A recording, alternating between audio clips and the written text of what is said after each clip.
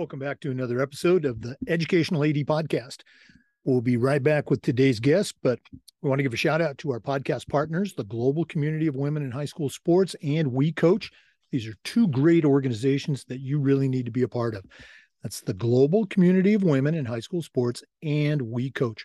Now, let's have a quick word from our podcast sponsors. We want to say thanks to Hometown Ticketing for their support. Hometown Ticketing is the leading digital ticketing provider to schools and colleges. Go to hometownticketing.com. They're going to show you how to set up and sell your tickets online. They'll show you how to scan the attendees that come to your games and collect your revenue. And every step of the way, you're going to have a dedicated client success manager that's providing hands-on support. That's hands-on support every step of the way. Go to hometownticketing.com. They'll also show you how to set up and sell tickets for things like school dances, school plays, concerts, even graduation. That's hometownticketing.com. Simple and easy online ticketing. We also want to say thanks to Snap Mobile for their support. At Snap Mobile, they know that you need a hand sometimes, and they are there all the way to help you develop a program that's going to be something you're proud of. Go to onsnap.com and check out their platform that helps ADs build thriving programs. There's a lot of different aspects to the platform. You've got SnapRaise, which is their fundraising app. We've used it at my school, and it's just fantastic. SnapSpend is a money management platform for clubs. Snap Store can help you provide great team gear and fan gear for every member of your community. They also have Snap Manage, which helps you manage your entire athletic program, and Snap Connect. Okay, that's their multilingual family engagement communication platform that allows you to support every family member.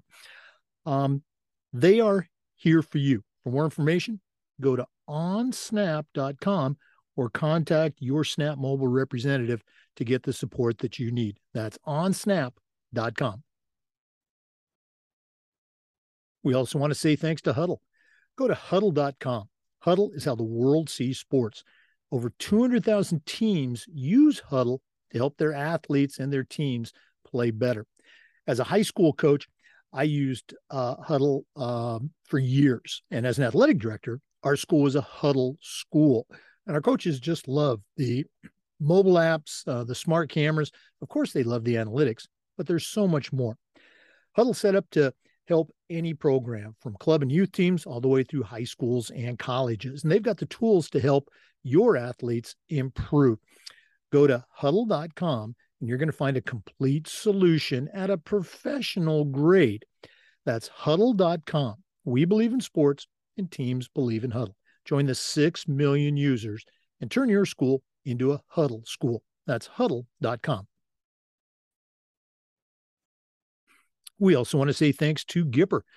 Go to Gipper.com and see how athletic directors are creating world-class marketing content for their school's social media channels. You can do it in seconds on any device, and you don't need any design experience. It's so easy, even I can do it.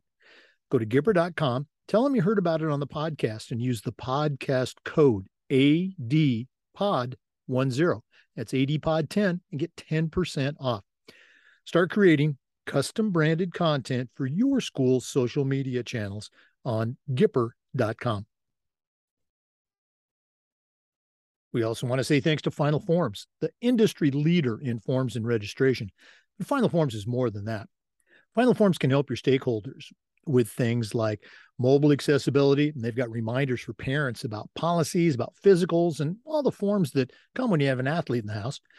Final Forms can also help your coaches with things like attendance and communication. And for athletic directors, Final Forms can help you with reports and everything that comes across your desk, including eligibility, rosters, even scheduling. To take the next steps, go to finalforms.com/Jake. That's finalforms.com/Jake. It's time that you talk to a team that's walked in your shoes. Go to Final Forms to get started. We also want to say thanks to Athletic Surveys by Lifetrack. Athletic Surveys by Lifetrack are a quick, easy, and affordable way for you to collect comprehensive data that allows you to evaluate and improve your entire athletic program. At my schools, we use surveys for just about everything, for teachers, for coaches, for kids, and for parents. And the information that came back from our parents was almost always over the top positive. But the surveys also allowed that squeaky wheel parent to vent a little bit. And sometimes they'd share a small issue that you could address and keep it from turning into a big issue because you didn't know about it because you hadn't done a survey. If you've never used a survey to take the pulse of your student athletes or your parents, you're really missing out. Go to athleticsurveys.com or email them at info@athleticsurveys.com to get started. Athletic Surveys by Lifetrack. Let them help you take your athletic program from good to great. We also want to say thanks to Sideline Interactive for their support. Sideline Interactive's indoor scoring tables and video boards not only generate income for your department, but they also create the ultimate game day experience for your student athletes. We've got a Sideline Interactive indoor scoring table in our gym, and it's just fantastic. Of course, we use it for games, but we also use it for pep rallies, for signing ceremonies. It's tremendously versatile, and the customer service is just fantastic. Go to sidelineinteractive.com and schedule a live web demo and see their tables and boards in action. You can also email them at sales@sidelineinteractive.com and see exactly what their fantastic products can do for you. That's sidelineinteractive.com. We also want to say thanks to Wall of Fame by Vital Signs. You know, they're on a mission to bring your school's legacy to life.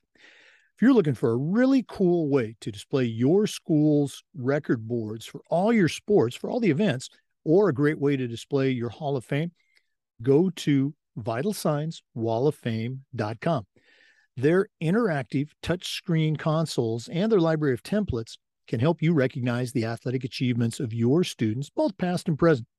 Let them help you showcase your school's diverse history and your proudest moments, and go to vitalsignswalloffame.com, or you can email them at sales@vitalsignswalloffame.com. That's vitalsignswalloffame.com.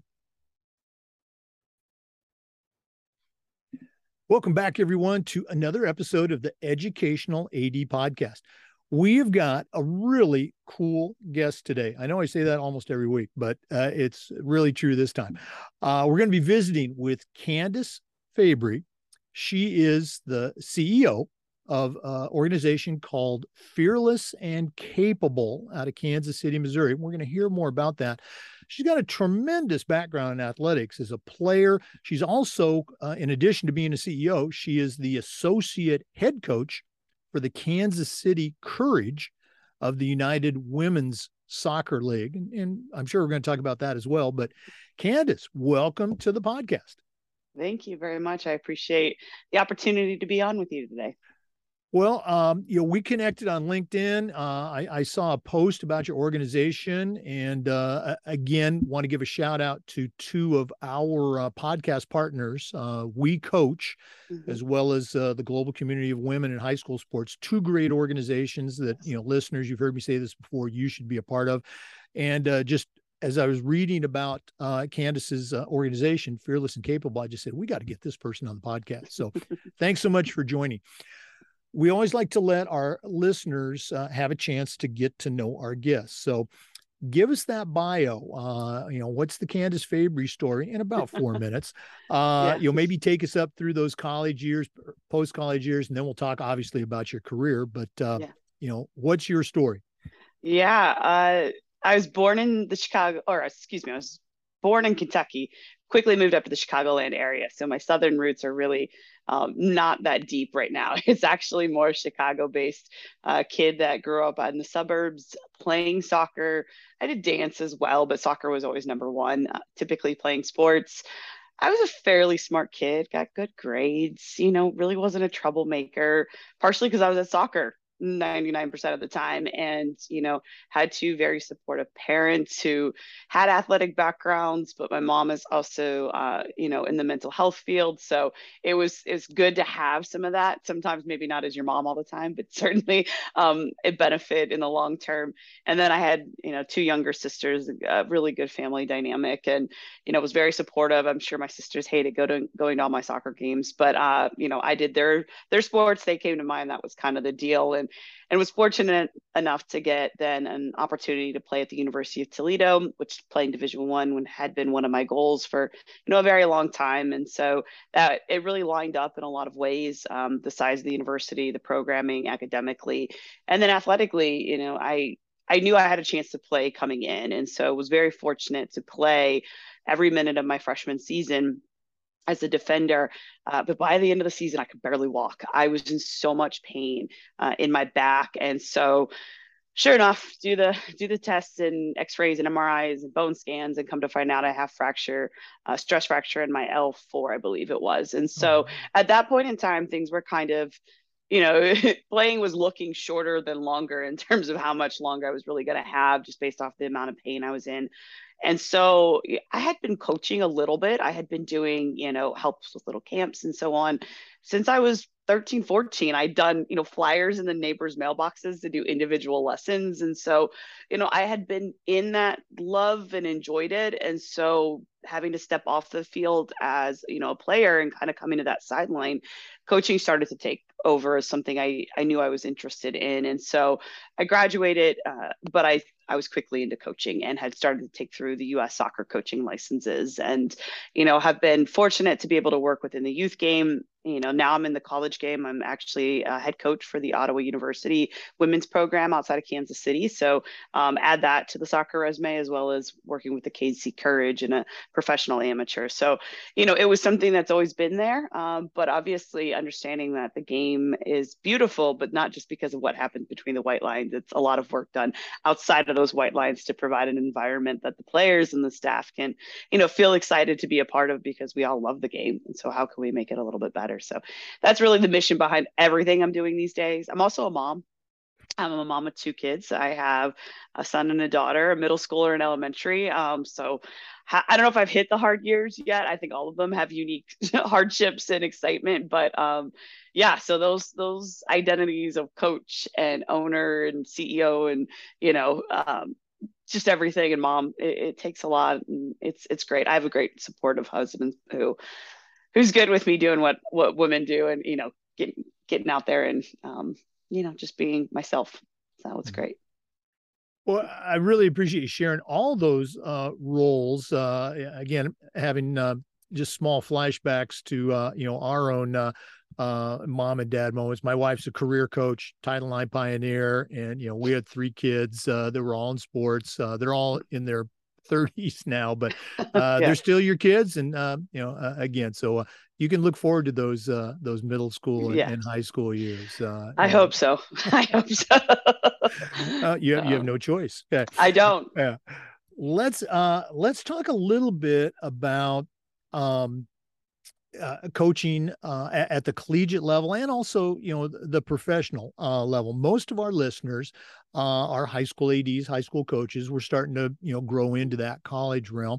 I coach college myself. Actually, I was back in Marshall, Missouri this past weekend at their Missouri Valley's Hall of Fame induction. One of our former players was being inducted, so I'm familiar with the KCAC. Yeah, for sure.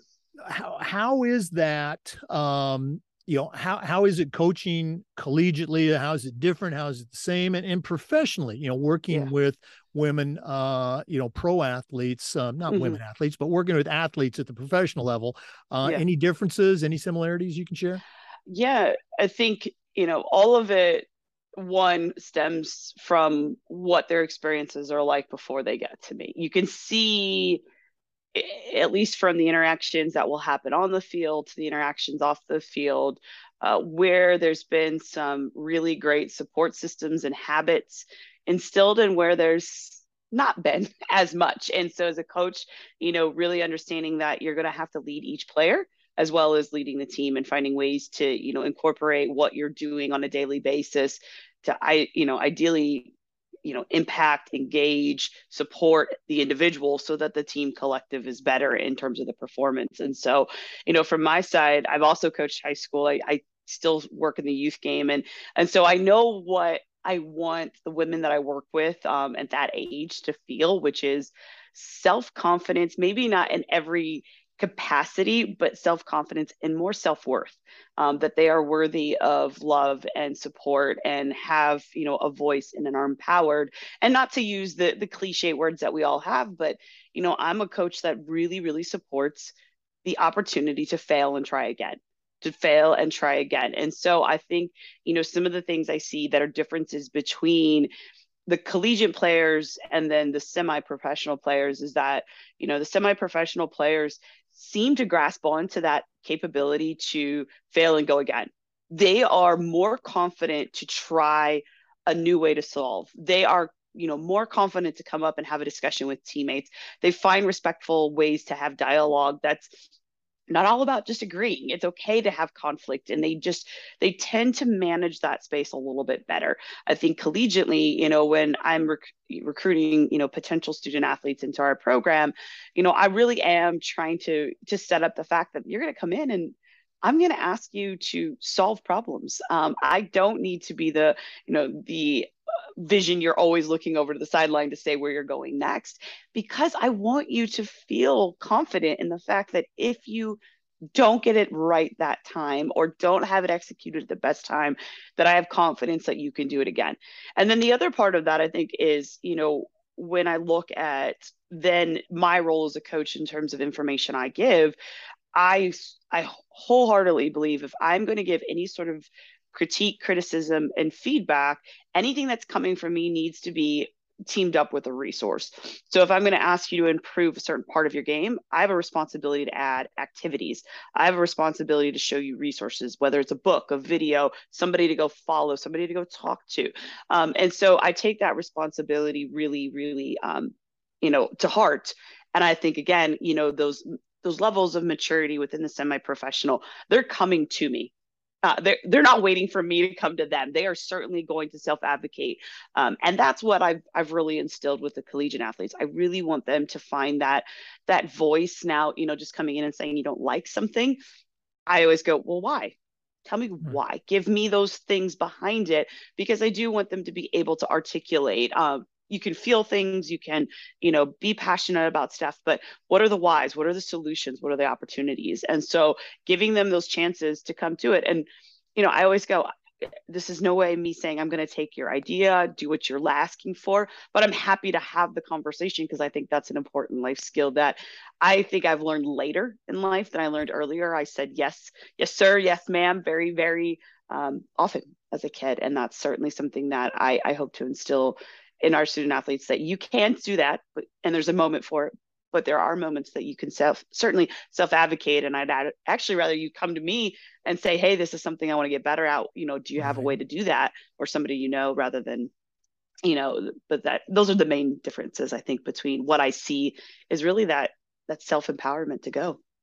Right. And again, it's hopefully it's part of that maturation process that, we all go through, hopefully, as we go high school, college, and let's say adult. I love you mentioned, that it's okay, to fail and fail again. And as coaches, we know that's how you get better. If practice is, or if anything is just easy, and you never challenge, you're not going to get better. And right. I'm going to guess you don't hear it so often coaching collegiate or professional athletes, but high school coaches, they hear it far too frequently from parents. They're trying to protect their child from failure. Yeah. And, it's one of the things that we have to help them understand. Great stuff. Wow. Yeah. For our listeners, our guest today is Candace Fabry. She's the CEO of a company called Fearless and Capable. We're going to hear more about that as we get deeper in the podcast. She's also a college coach, a pro coach, got a tremendous background in sports. We're going to take our first break, but we'll be back. So please stay with us. This is the Educational AD Podcast. We want to say thanks to Sideline Interactive for their support of the podcast. Sideline Interactive's indoor scoring tables and video boards not only generate income for your department, but they also create the ultimate game day experience for your student athletes. We've got a Sideline interactive indoor scoring table in our gym, and it's just fantastic. Of course, we use it for games, but we also use it for pep rallies, for signing ceremonies. It's tremendously versatile, and their customer service is just fantastic. Go to sidelineinteractive.com and schedule a live web demo and see their tables and boards in action. You can also email them at sales@sidelineinteractive.com to see exactly what their fantastic products can do for you. That's sidelineinteractive.com. We also want to say thanks to Hometown Ticketing, the leading digital ticketing provider to schools and colleges. Go to hometownticketing.com. They're going to show you how to set up and sell your tickets online. They'll show you how to scan the attendees that come to your game and collect your revenue. And every step of the way, you're going to have a dedicated client success manager that's providing hands-on support. That's every step of the way. Go to hometownticketing.com. They'll also show you how to set up and sell tickets for things like school dances, school plays, concerts, even graduation. That's hometownticketing.com. Simple and easy online ticketing. Welcome back, everyone, to the Educational AD Podcast. Our guest is Candace Fabry, the CEO of Fearless and Capable, also a college and professional soccer coach. Candace, we always like to have our guests share some of the mentors that they've had. The expression that I use is, I still hear my mentors' voices in my head. Do you have any voices that you still hear?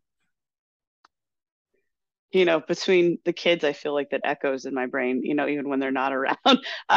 For me, it's, I was really in a unique situation. Part of my story, known in different ways now. This past summer, The Guardian actually wrote an article about what happened to me the day that I committed to coach at the university I had played for. And that was that my head coach turned boss sexually assaulted me at a restaurant. And so I was in a situation where I knew I wanted to coach. I had trusted this individual for 4 years, and he broke all trust in a single moment. And what was really difficult about that is that, in a lot of ways, I look back and, I know I was, in what I know now based off the Guardian article that was written this summer, I was one of many. I was being groomed. There was a reason. But what really hurt is that I did find him as a mentor. And it's something that I actually encourage, not who he was, but something he did. And so I use it to a positive, in that there was a moment when I was injured, and he said, "What do you think the starting lineup should be?" And he gave me the dry erase marker, and I got to put the lineup on the board.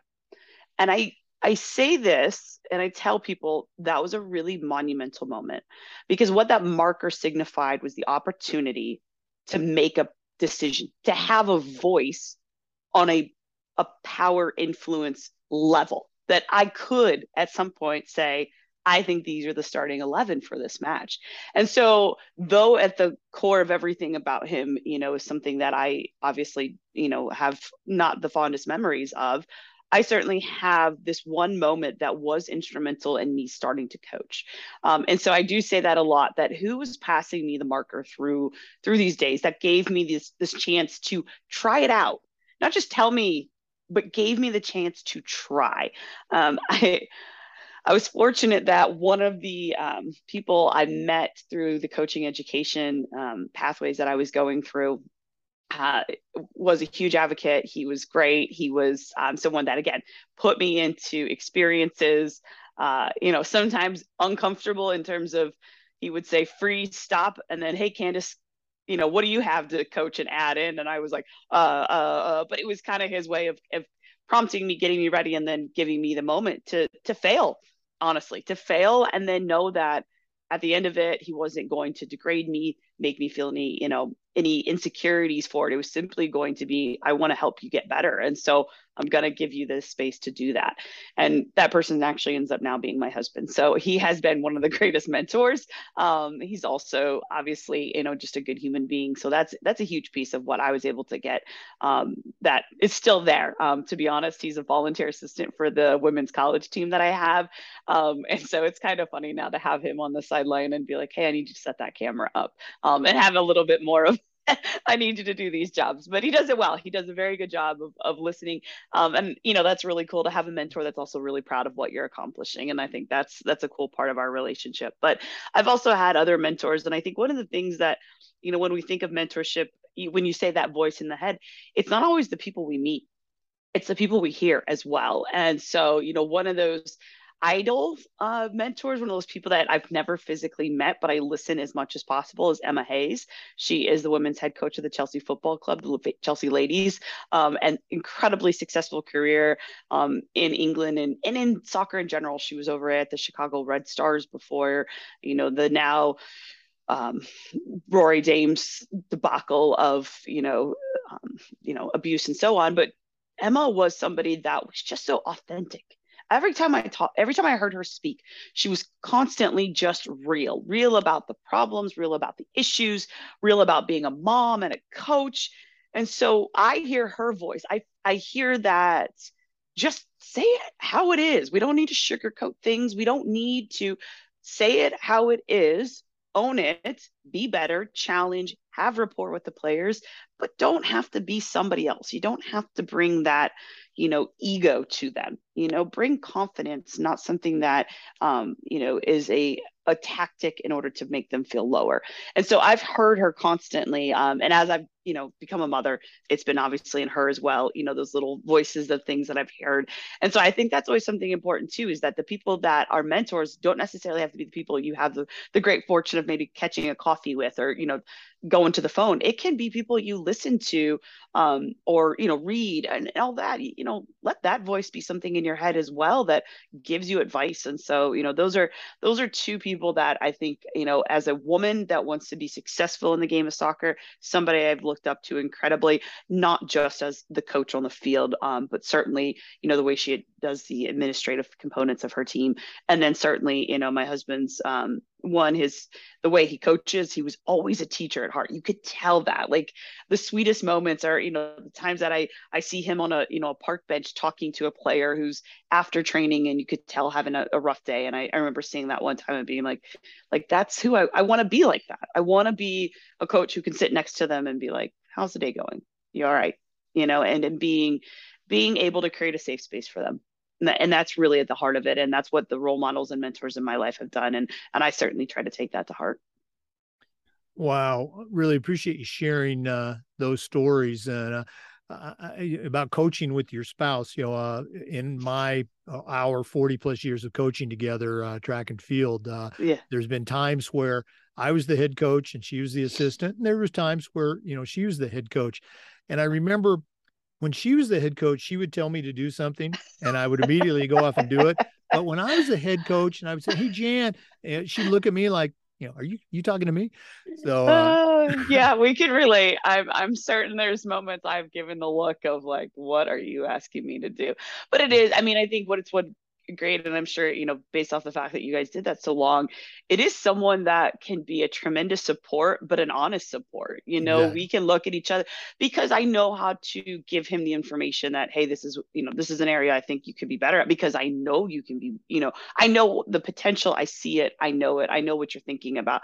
I think those are great things. It doesn't have to be a spouse, but who can be that partner for you, on the field, in the school districts, whatever, that you can really rely on that truthful feedback that, you can keep coming back to and be No, okay with it. You might need a little break, but maybe be able to come back to. no, again, you're absolutely right. Um, Candace, one of the things we try to do with the podcast is this idea of sharing best practices. So I'm Yeah. going to put you on the spot a little bit.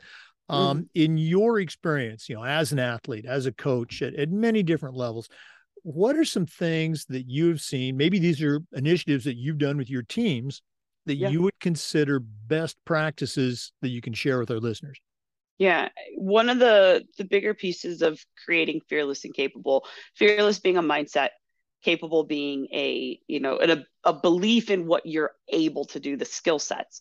And so a lot of what I talk about within fearless and capable with our mentors, our mentees, as a coach, as in all these other identities, even as a mother, is that we face obstacles. But the longer we spend spiraling in the obstacle alone in that storming type phase, we don't get to solutions.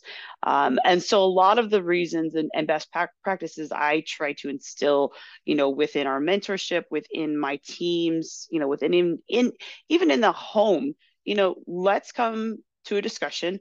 Can I create a safe space where they feel like they can come with solutions? And I feel like, there's been so many areas that I've worked in where when I had a solution that I shared, the receiving end felt like a brick wall that I would never have the opportunity to convince. And I never expected for them to take all ideas. I never expected, but I just felt like, well, this is a team, right? Like if we're all in this together and we're unified and aligned to what we want to do, why wouldn't a contribution, an idea, a thought, a solution from me to you, be something that would feel safe for me to do without a fear of retaliation, without a fear of judgment, without a fear of, anything coming in a negative way. And so I think, what are you doing within your programs to create opportunities for safe space for solutions to come in? And is the place where the safe space solutions coming into and where it's happening, how diverse is that? How are the lived experiences of different individuals coming into that, in quote, safe space to share? And so, what I found was, well, like, no, well, we do this, we have those meetings. And I was like, but you're always taking the same ideas from the people that sound and look like you most often. I take my notes. I'm a very good note taker.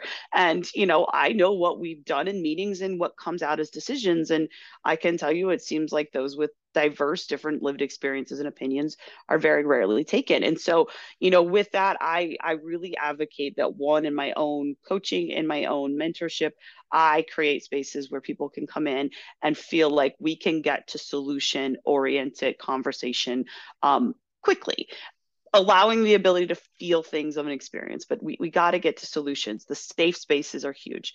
The other things that I think are certainly getting into a bigger discussion on a daily basis within particularly sports is the conversation of abusive coaching.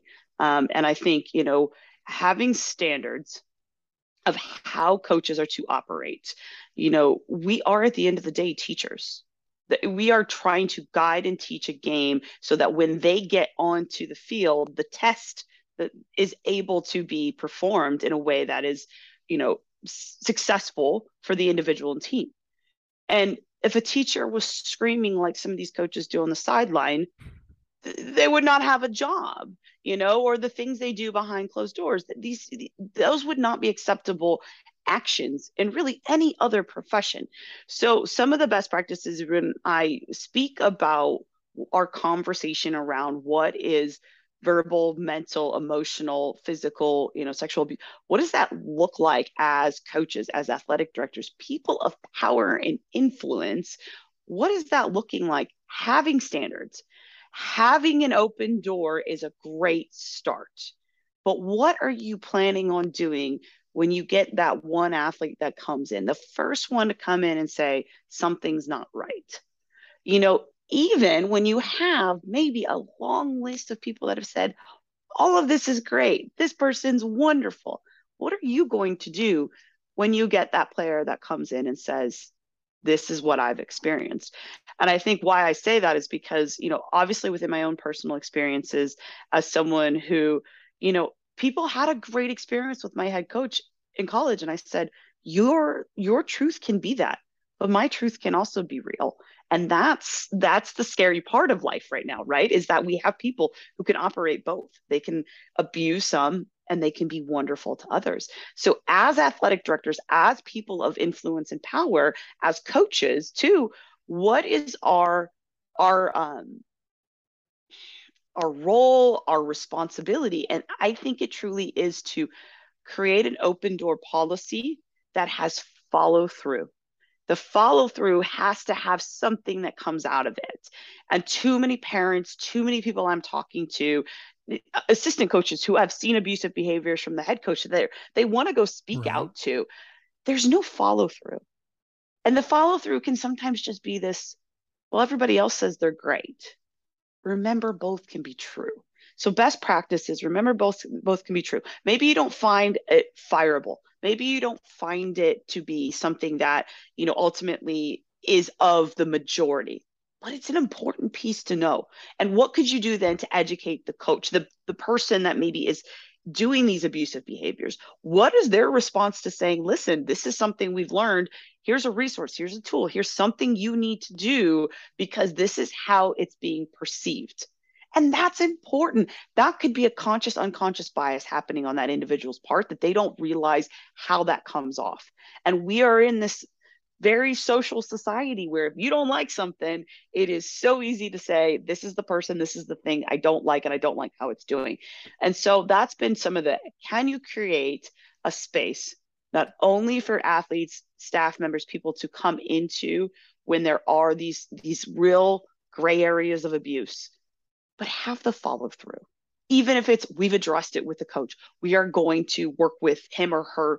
We're going to have them do some classes, but also just accept the fact that both can be true. That this person can be abusive and they can be great. That's unfortunately the realities. And if we don't get to a point where we're having honest conversations and being transparent, I think we're going to keep finding that these games, the sports are going to keep coming with these horrific stories that we keep reading in the newspapers and don't want to see online anymore. It's hard. It's hard to know that people felt that way. So, yeah, every time you see another one of those stories, it just tears your heart out. Thanks yeah. so much for sharing. I wish we had more time to talk about that. Mm-hmm. For listeners, our guest today is Candace Fabry. She's the CEO of an organization called Fearless and Capable. We're going to take a deeper dive into that when we come back. Also, a longtime coach, still coaching at the college and at the professional level. So we're going to take another break, but please stay with us. This is the Educational AD Podcast. We want to say thanks to Wall of Fame by Vital Signs for their support of the podcast.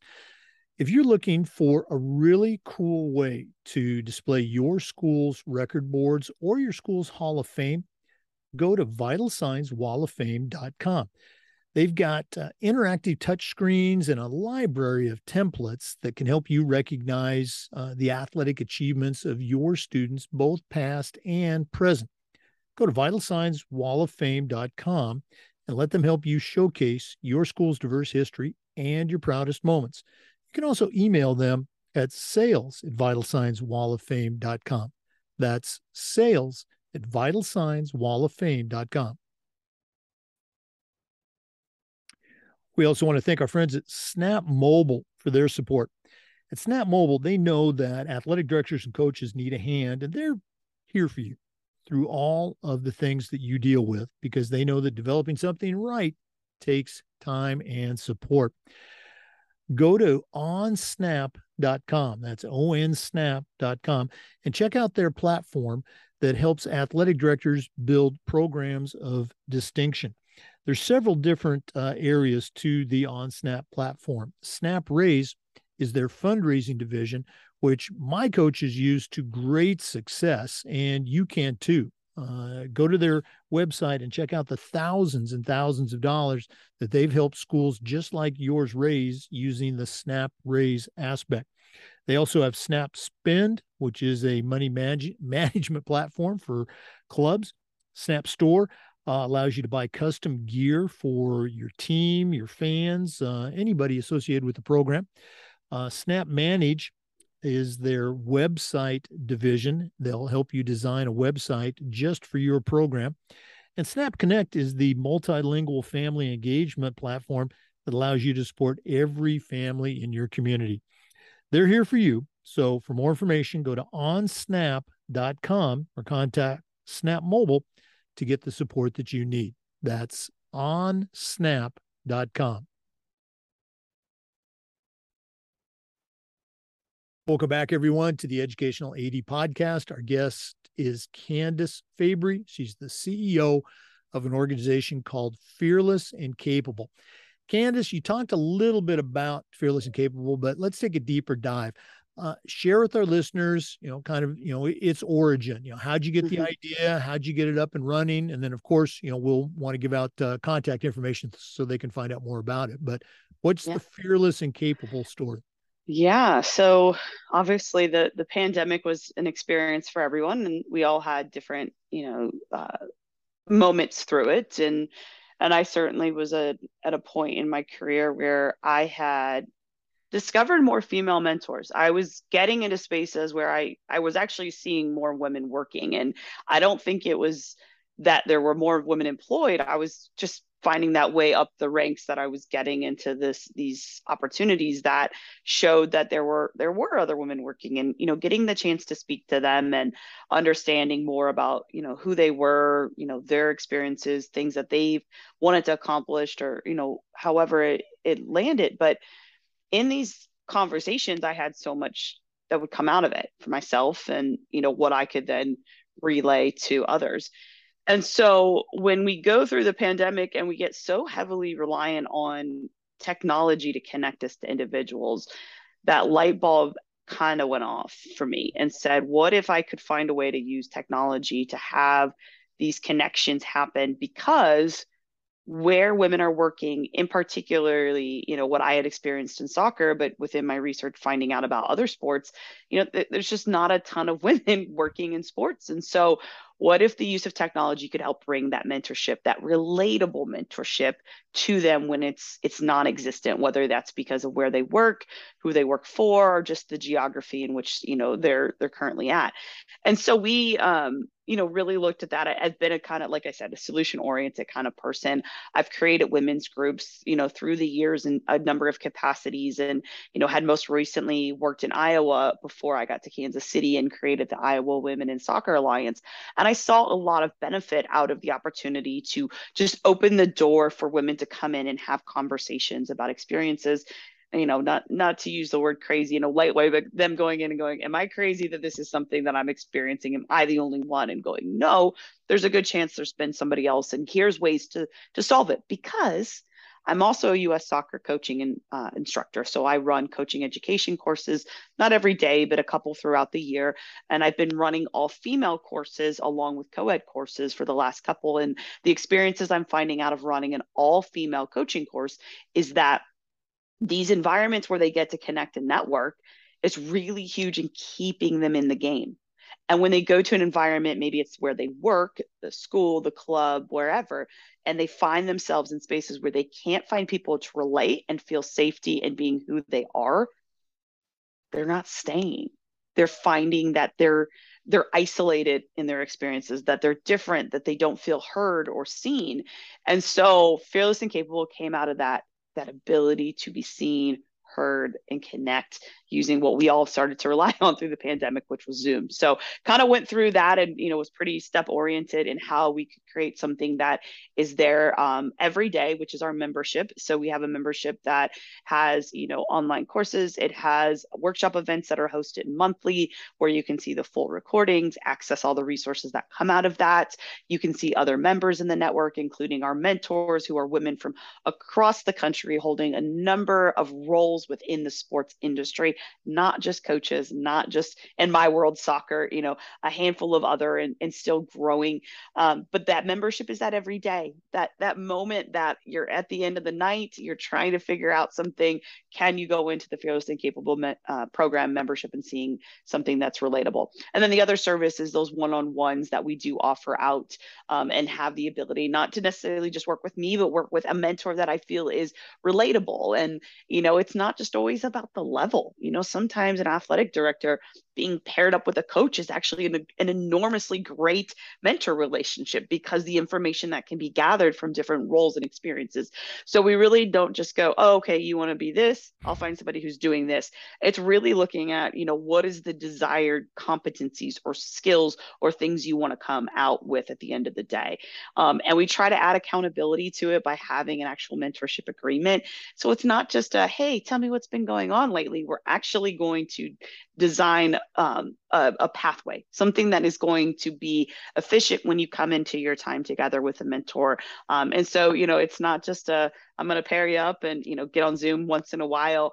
There's an agreement. There's things that the mentor is going to do to hold themselves accountable. The mentees are going to have accountability as well. And it's not to say, hey, if you're going to come in and, half do this, it's not going to work, but it's going, let's ensure you get something out of this. If you're going to take this really great step and we're going to, put the work in, we want you to come out feeling more, competent, more capable in something that, perhaps you need in your own and professional world. And so really that's where that origin story came out of. And like I alluded to before, fearless and capable came out of the fact that those were two words that resonated with me and who I wanted to be. And that's when, I kind of hit rock bottom in pandemic, not unlike many others, but felt that I don't know who I am. I don't know what I'm supposed to do. And when I really, had this great time to kind of be, I said, these are the two things I want to be. I want to be fearless.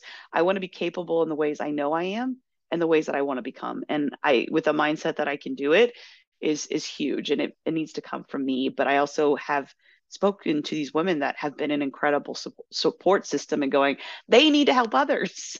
How can I help them help others? And so it's been a really, really cool experience getting to partner with different organizations to come in and align, come in as a, kind of linked in arms saying, let's work through a mentorship together.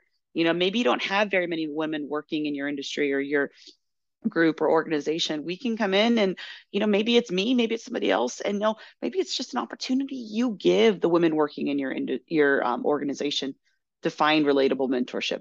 It's not about taking them out and showcasing what you're not doing. It's actually just helping to benefit what you are doing already. So. Yeah. And again, you really touched on an important aspect of mentoring.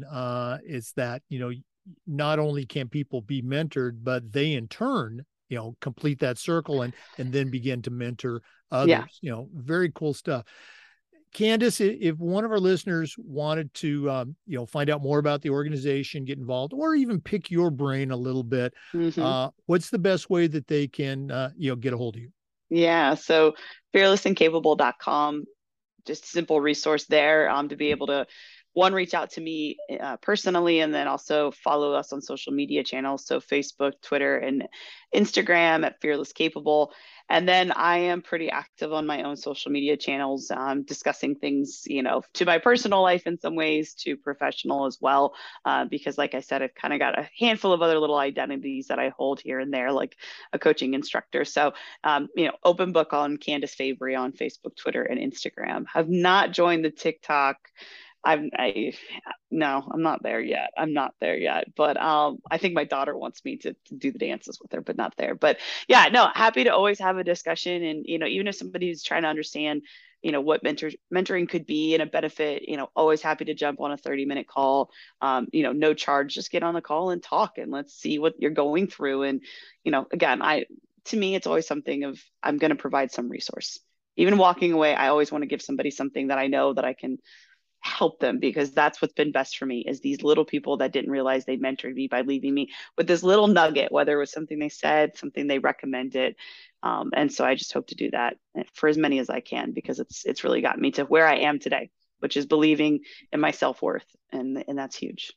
Oh, again, great stuff, and appreciate you sharing. We'll give that contact information out again, at the end of the podcast. So for our listeners, our guest is Candace Fabry. We're going to take another break, but we'll be back with some more. This is the Educational AD Podcast. We want to say thanks to our good friends at Hudl for their support. Go to Hudl.com and see why Hudl is how the world sees sports. As a high school football coach, I used Hudl for years, but as an athletic director, our school was a Hudl school, and our coaches just love the mobile apps, the smart cameras. Of course, they love the analytics, but there's so much more. Hudl's built for every level. If you're a club coach, Hudl can help you. They've been in high schools and colleges and even the pros for years, and Hudl can help every team, every coach, every athlete perform better. Go to Hudl.com. and you're going to find a complete solution for your athletic department. At Hudl, we believe in sports, and teams believe in Hudl. Join the 6 million users and turn your school into a huddle school. I just got a notification. We also want to say thanks to Gipper. Go to Gipper.com and see how athletic directors and coaches are creating world-class marketing content for their school's social media channels. You can do it on any device in seconds, and you don't need any design experience. Go to Gipper.com and start creating world-class marketing content for your school. Tell them you heard about it on the podcast and use the podcast code ADPOD10. That's ADPOD10 and get 10% off. Gipper.com. Create world-class marketing content. Welcome back, everyone, to the Educational AD Podcast. Candace, one of the topics that we've been asking almost since the podcast began has to do with this idea of toughness. 100 years ago, when I was in high school, our coaches would say things like, come on, you got to be tough, or come on, Jake, you got to suck it up. And we kind of knew what they meant, and we did it. In the many years since then, we have developed far better ways of communicating these ideas to our student athletes. But I still think toughness is an important aspect of sports and of life. So here's my question. How can we help kids to develop toughness while also being sensitive to the very real challenges that a Generation Z kid experiences that I never had to go through back in the 70s? You have some advice for us? I think we start with toughness. If we're going to look at that development of, that idea and concept, we have to look at it holistically. So if I'm saying you've got to be tougher there, what does that really mean? Does that mean you got to run harder? Does that mean you've got to shoulder down faster? Does that mean mentally you've got to convince yourself to go into that? Emotionally, is it getting over a feeling? When we talk about toughness, we have to hit it holistically and acknowledge the physical, the mental, and the emotional that is going to add into a response when we talk about, are we being tough or not? Okay. And so I know from, my own personal experiences, similar, growing up, it was get out there and be tough. Come on, you got to be more, and anytime we're going to ask for more, I think it's a skill set that we then have an obligation to teach. And so if we're going to talk about, how to go into a physical toughness, are you going into how they do that? So are you as a coach talking about speed and agility? How are you acknowledging physical strength? Because if you're asking a youth athlete in particular to go into a situation that they need to exert physical toughness, are you doing things to develop the skill set in order to come into that with an experience they can learn from? So whether they succeed or fail, are you giving them tools to go experience the tough moment physically and come out with something to learn from it? And I say that for when we are playing teams that I know will high pressure. Okay. So anytime I'm going to coach a team and I know the other team is going to high pressure, there's going to be fast, intense pressure. I'm always talking about getting their hips lower and predicting the pressure. So if we're higher, the hit comes and we're more likely to lose the ball because we're not getting our hips low and that center of gravity lower. So getting that arm out, being able to kind of brace it. So am I giving them tools? Be tough. You got to be ready for the hit. Get your hips a little bit lower. Can you get your arm out? Can you absorb that? That helps them then have the tools to execute the toughness. Okay. If we're talking the mental part, let's talk about the fact that what is the fear to go into that tackle? It could be the fact that they've done it 10 times and every time they don't succeed in it, you pull them out, you degrade them, you yell at them, you make them feel worse. So what is the risk of going into something if the mental game is that if this doesn't come out in every way that my coach or person of influence wants, I am going to be pulled, ridiculed. As a human, we look at the risk and reward and go, well, that has not gone in my favor for a number of times. So where are you coming out on the mental side the first time they come out? Like, that was a great try. Can you do it again? Again, add in the tools. Hey, you know what? I know that's tough, but what is holding you back? What is the thing that you are most feels like on the back of your neck or your collar. I always talk about what feels like is holding the back of your jersey for you not to go into those moments where you have to be tough.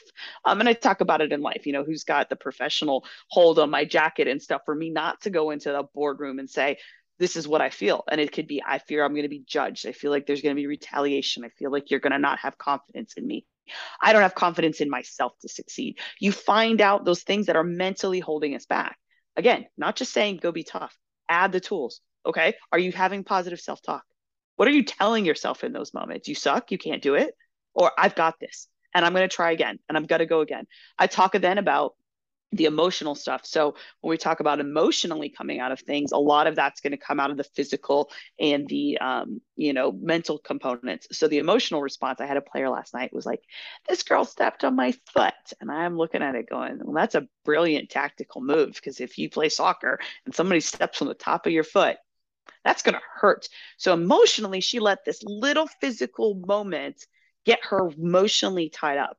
So I talk about resets a lot. What is your reset when you feel that emotion coming high? Because I'm okay with you having the emotional response, but you've got to get back to managing it to go on to the next moment. And every second wasted that you are emotionally draining instead of emotionally heightening, then we're losing seconds in order to be successful.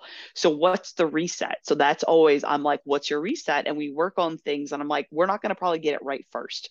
I talk a lot about, is it you adjust your shin guard? Is it a snap? Is it something that emotionally kind of goes, and I'm ready to go again?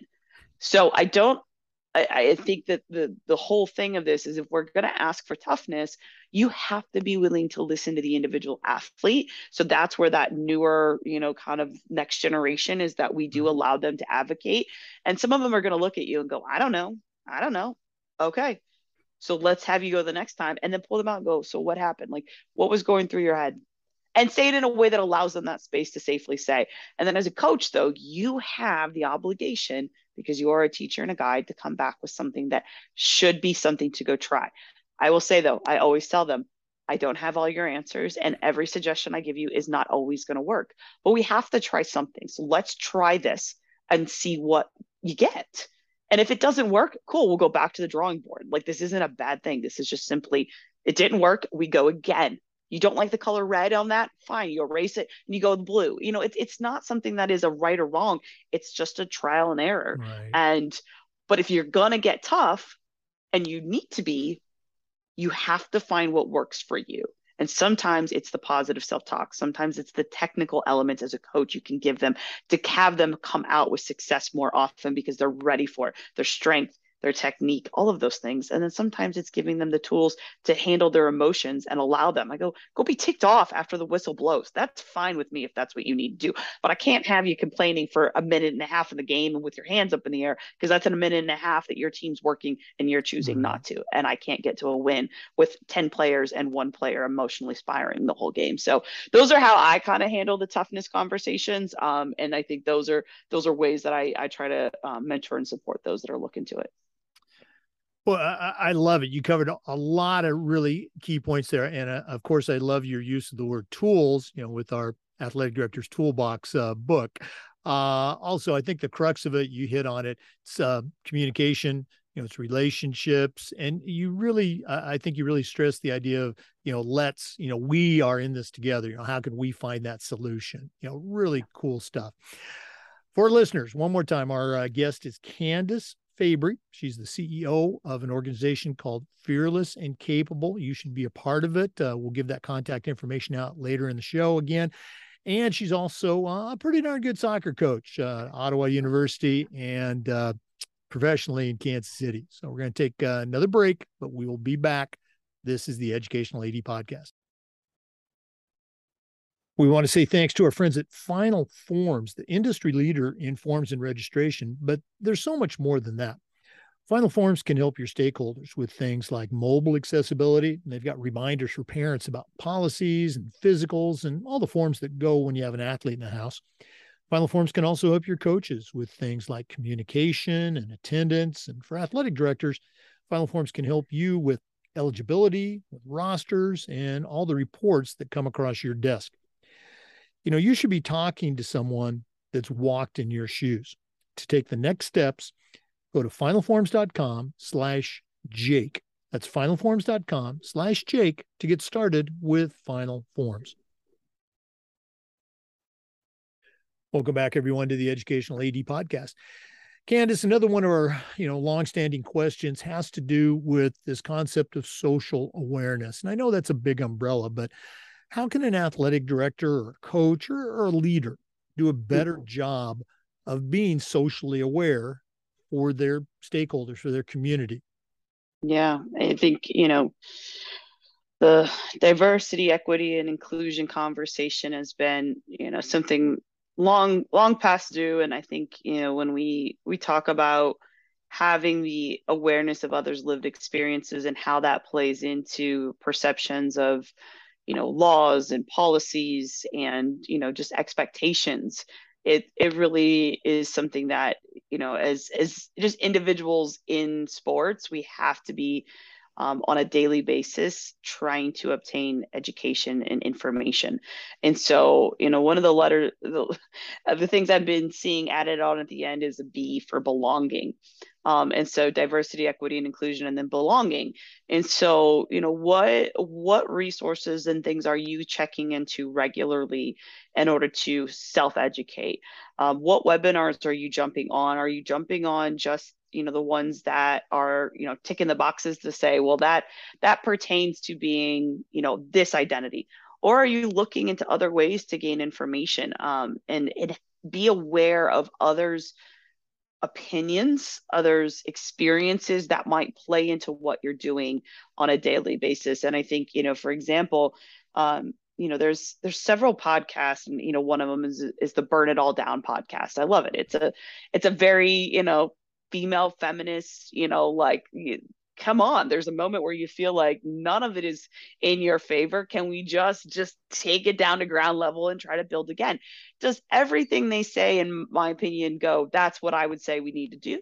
No. But it could be helpful for sometimes, let's say, a man to listen to this and not necessarily jump into this is, they're all just, but could it look into it and say, why would they feel like burn it all down is a pathway to go? Well, are you listening to the lived experiences? Are you taking the chance to not just open your ears, but like kind of open your mind, open your heart a little bit to what these experiences have led into? And so when we talk about, the socially aware, I think, realizing that there's so many different mediums, you guys doing a podcast, years ago, that was a huge, new thing. And now there's so many resources that's awesome. What's going to be the next thing that, unfortunately we kind of got to keep up with, because that's where those social issues are going to come into it. I also think there's really opportunities within social media that is hard sometimes to ensure that you're doing it in a way that's not offensive, but I also think it's such a tool in representation. Representation matters. It is absolutely positively something that matters. And so where can you use social media in a way in your organization to show the social awareness? Not just check the boxes of somebody that looks different. What ideas, what experiences, and are you telling people of different lived experiences what you're celebrating about them? Bring them into the conversation. Let them take over the Instagram account, for example, and give their experiences as somebody living in that minority or someone with those lived experiences. Because social awareness is the fact that you're not just listening to one viewpoint, and you're not just going to be the one that relays the information. You're pulling a seat up at the table. You're going to move your seat aside. You're going to bring them in and allow them to give from their words what has happened and what they see as potentials for the future. That, to me, is the social awareness we need more often at the decision-making levels, particularly in athletics, is move a seat over and bring somebody else in. What's the hurt of shifting that table just a little bit bigger to bring somebody in that can give you a lot of awareness to what you don't realize systematically, on the emotional and mental levels that you never see. They leave the environment, they go home. What has that impact in the sports environment had on them?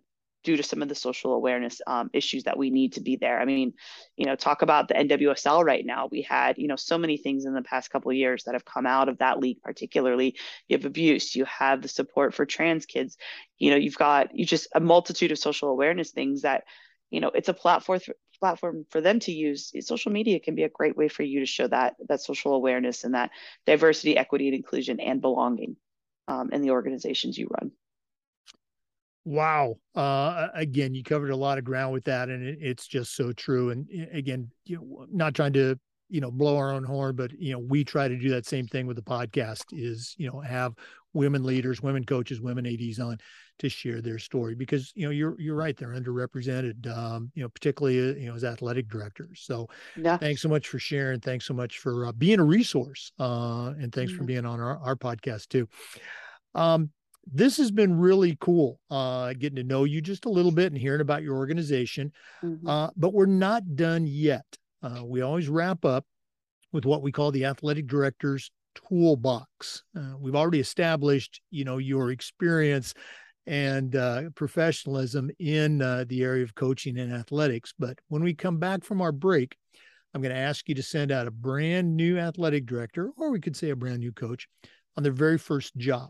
But I'm only going to let you put 3 things in their toolbox. So let's hear from Athletic Surveys, who sponsor the toolbox segment. And when we come back, we're going to find out what Candace Fabry is going to put into her new athletic director toolbox. Please stay with us.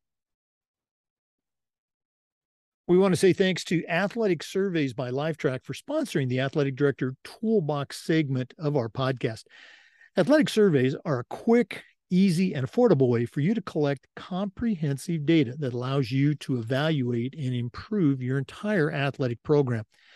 At my schools, we use surveys for just about everything, for parents, for kids, for coaches, for teachers. And the information that came back on these surveys was almost always over the top positive, and it'll be the same for you. But the surveys also allow that squeaky wheel parent to vent a little bit. And sometimes they'd share a small issue that you could address and keep it from turning into a big issue because you didn't know about it, because you hadn't done a survey. Go to athleticsurveys.com or email them at info@athleticsurveys.com to get started. You've never used a survey to take the pulse of your parents or your student athletes, you're really missing out. Go to athleticsurveys.com and let them help you take your athletic program from good to great. Well, it's that time of the podcast. We've been visiting with Candace Fabry, the CEO of Fearless and Capable, also the head coach of Ottawa University's women's soccer team and the associate head coach of the Kansas City Courage. But right now, I'm going to challenge her to send out a brand new athletic director on their very first job, but I'm only going to let her put 3 things in that toolbox. Candace, what 3 items are going to go into your new athletic director toolbox? Yeah, a pen. I say this because I think technology has been a wonderful resource, but I really believe in goal setting and scheduling and planning to be done with a pen. So, as a new athletic director, when you're going to start to get those schedules together, those goals you're going to set personally for yourself, for your program, your area of expertise, be comfortable writing it out, because I always say brain, heart, and through the pen. So, you're conceptually going to come through here and have these ideas. How is it going to feel when it hits the heart? What is it going to do? How is it going to leave you feeling? How is it going to leave the people you are leading feeling at the end of the day? And writing it out, something about you writing it out empowers you. It gives you ownership. It gives you accountability to the ideas that you create. And think of that brain, heart, and pen. And so I would give that as the first tool, is don't forget to sometimes old school, get the pen out. I feel like my handwriting's way worse than it was back in the day, but that would be the first. The second is a bit more conceptual, which is boundaries. That is something that I had to learn and took way too long to learn, was boundaries, how important they are. Definitely when we get into sports, we realize sports happens, really at this point, 24/7, right? There's not just the matches at the evenings you're going to go into to. It's not the practices or weights that's happening before school. It's happening 24/7. You have to establish boundaries. It's better for your mental health, your physical health. You need to take care of yourself because you cannot take care and lead the people you're in charge of leading, your staff, the coaches, the players, without those boundaries where you give yourself the self-care. It can be as simple as 2 minutes of meditation. It can be a 10-minute walk you take. It is incredibly important. Vacation, taking time off is incredible to the reset because the energy you're going to give out is going to be enormous and impactful, but you have to find a way to recharge. So boundaries are always something that I think are important to be able to set. You're not available. My focus is on or whatever on your phone. Do those because it's really, really important. And then the third thing is finding someone to talk to. And so that's where I'm going to certainly plug Fearless and Capable. Having someone to speak to that is relatable, that has maybe had lived experiences, that can also then be intentional in what you want to get better at, even if figuring out what you want to get better at is the thing you need to get better at. We're here to help. And certainly it is a female-led program, but it is not only for women. I've mentored plenty of men in the sports world and in the coaching profession, but it's female-led. It's seeing females in roles and positions of influence and support. And then my hope is that more young women can see themselves filling that role. Honestly, probably today they don't see that as an opportunity, but they probably have some capacity to be a mentor to someone today, but then obviously in the future, seeing the significance and the importance and the impact. So a pen, your boundaries, and then a little bit of Fearless and Capable in you will help for sure. I love them all. I love the old school writing it down. That certainly fits with my style. You mentioned Fearless and Capable. Great setup for my last question. If one of our listeners wants to reach out, find out more about the organization, sounds like it's really something we should all be involved with, as well as maybe picking your brain as a leader, as a coach. What's the best way they can do that? My email address is Candace@fearlessandcapable.com. The and is spelled out, no sign, the cool and sign. But then on the website, fearlessandcapable.com, there's a way to contact me through there. There's a way to join the membership with a free 30-day trial. I want you to come in, see the tools and resources we have, see if it's a fit for you. And then obviously the one-on-one sessions are available there to kind of check out. You can see who the mentors are in our program currently. We're always adding people in as mentors. They also have a little bit of training and things they have to go through. It's not just, oh, you're awesome, cool, come be a mentor. There's certainly a process we go through to ensure that we have a diverse background, diverse lived experiences, even different styles of mentoring. We do really vet that. So those are the easiest ways. And then certainly always on social media channels on Facebook, Twitter, and Instagram @Fearless and Capable. And then, myself, Candace Fabry, always an option to hit me up. You can catch me on the fields. I'll actually be in Orlando in November. I'm a Midwest regional staff coach. So I am coaching the 2009 girls, which is crazy that 2009 is the age group that's like, in middle school, high school, but I coach them. I'm the assistant coach for the Midwest team. And so we'll be down in Orlando right before Thanksgiving playing the other regions, which is kind of cool. So those little things I do here and there, that's in the youth game, but it's always fun. And so, yeah, those are different ways. Catch me on the field and come say hi. I'm happy to have a discussion and see what you're up to and, even ways that you can help me. And hopefully I can leave a nugget of resource for you as well. Well, again, thanks so much for being on the podcast. One more time for our listeners, Candace Fabry, the CEO of Fearless and Capable. Thanks for being on the podcast today. Thank you for having me. I really appreciate it. For our listeners, remember our Zoom recordings of every interview get uploaded to the Educational AD Podcast YouTube channel. We appreciate you listening today. Come back just about every day for new content on the Educational AD Podcast. We'll see you next time. We hope you have enjoyed this episode of the Educational AD Podcast. We want to give a shout out to our two partners, We Coach and the Global Community of Women in High School Sports, two great organizations that you should be a part of. Thanks again for listening. We'll see you next time on the Educational AD Podcast.